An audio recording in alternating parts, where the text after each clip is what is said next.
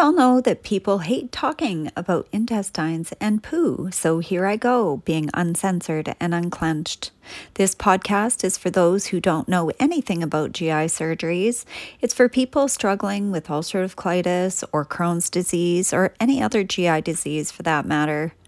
It is for those who have an ostomy or for those who have a JPouch. Above all, this podcast is for our family, friends, colleagues, employers, physicians, and surgeons. If you know anyone living through this frustrating and painful journey, take a moment to educate yourself. Take time to learn and better understand what they are going through. My name is Suzanne Lafleur, and I was diagnosed with ulcerative colitis when I was 23 years of age. At 33, I had the required surgeries to remove my large intestine. When you have a total colectomy, you end up with a permanent ileostomy or a JPouch, and how you process your food is changed forever. I have lived with a JPouch for the past 17 years. I am a mother of 4 now adult children, ulcerative colitis and Crohn's disease warrior, multiple surgery survivor, proud JPoucher and ostomy advocate, mental health advocate, and a newly out-of-the-closet writer. To my fellow JPouchers or ostomates, join me in spreading knowledge through open conversation. Please feel free to email me at suzannelafleur@gmail.com to share your story.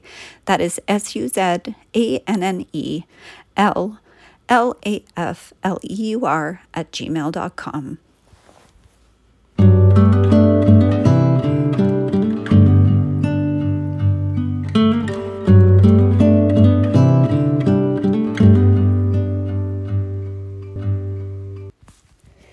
Seeing as this is my first podcast, I'm going to begin by explaining a bit about my ulcerative colitis journey and how I came to be a JPoucher. When I was in my early 20s, married and popping out babies, I didn't think my life would be altered so drastically by a disease I had no control over. I had my second daughter in February of 1995, and about 6 months later, I noticed blood in the toilet and that my stool looked weird. By weird, I mean it looked like oatmeal. I later found out that this oatmeal-looking substance was mucus. At the time, I had no idea what was happening, but was concerned about the blood and the frequent trips to the bathroom day and night, so I went to see my family doctor. He boldly stated that I could not have ulcerative colitis, quote unquote, because that is an old people's disease. And he sent me home. I persisted for 6 months more, knowing something wasn't quite right. He finally ordered a colonoscopy and realized that there was in fact a reason to worry. I was 23 years old and had an official diagnosis of ulcerative colitis. Fast forward 5 years, 2 beautiful baby boys and a miscarriage later, and I no longer was coping very well. My trips to the bathroom were upwards of 35 and 24 hours. I was losing weight like crazy. I might have been 100 pounds. Food was in my mouth and out the back end 15 times in no time flat. Finding energy was difficult, and being a mom of 4 children took all that I had.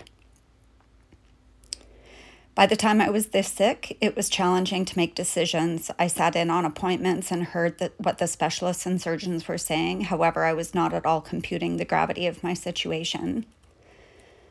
The specialist kept me awake for my colonoscopy so I could see how sick my colon was.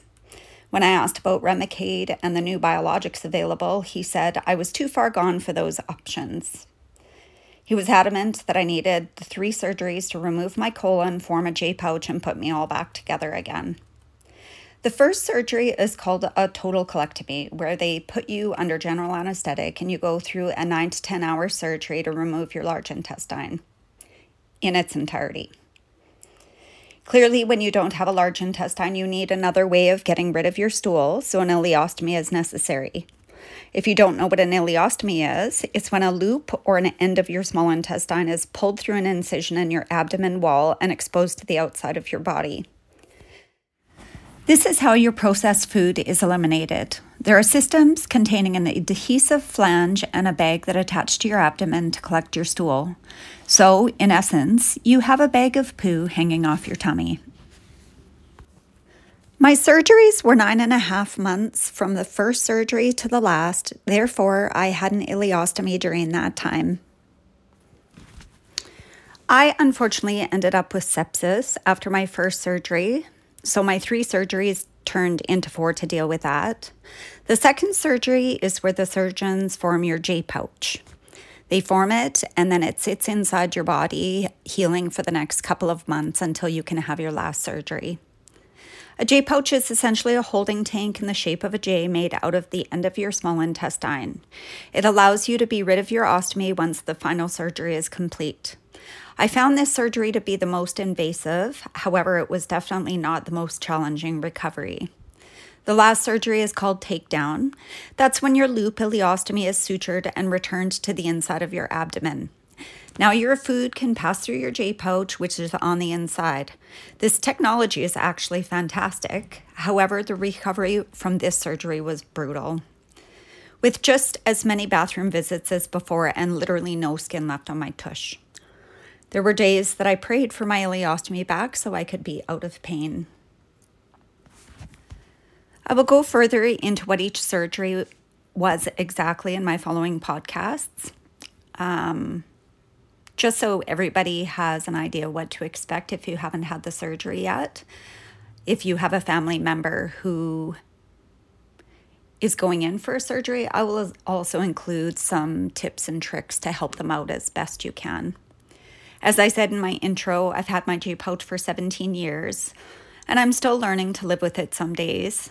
I am still in the bathroom 8 to 15 times a day, sometimes more, depending on what I eat or how I'm feeling.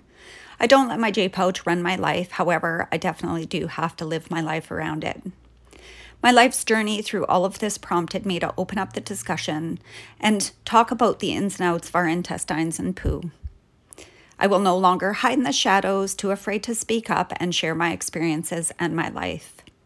Please tune into my following podcasts. I will delve further into life with ulcerative colitis, raising children while chronically ill, all the surgeries, coping day to day, what life was like after my surgeries, and what my life looks like now. Thank you for listening today. I hope you learned something new.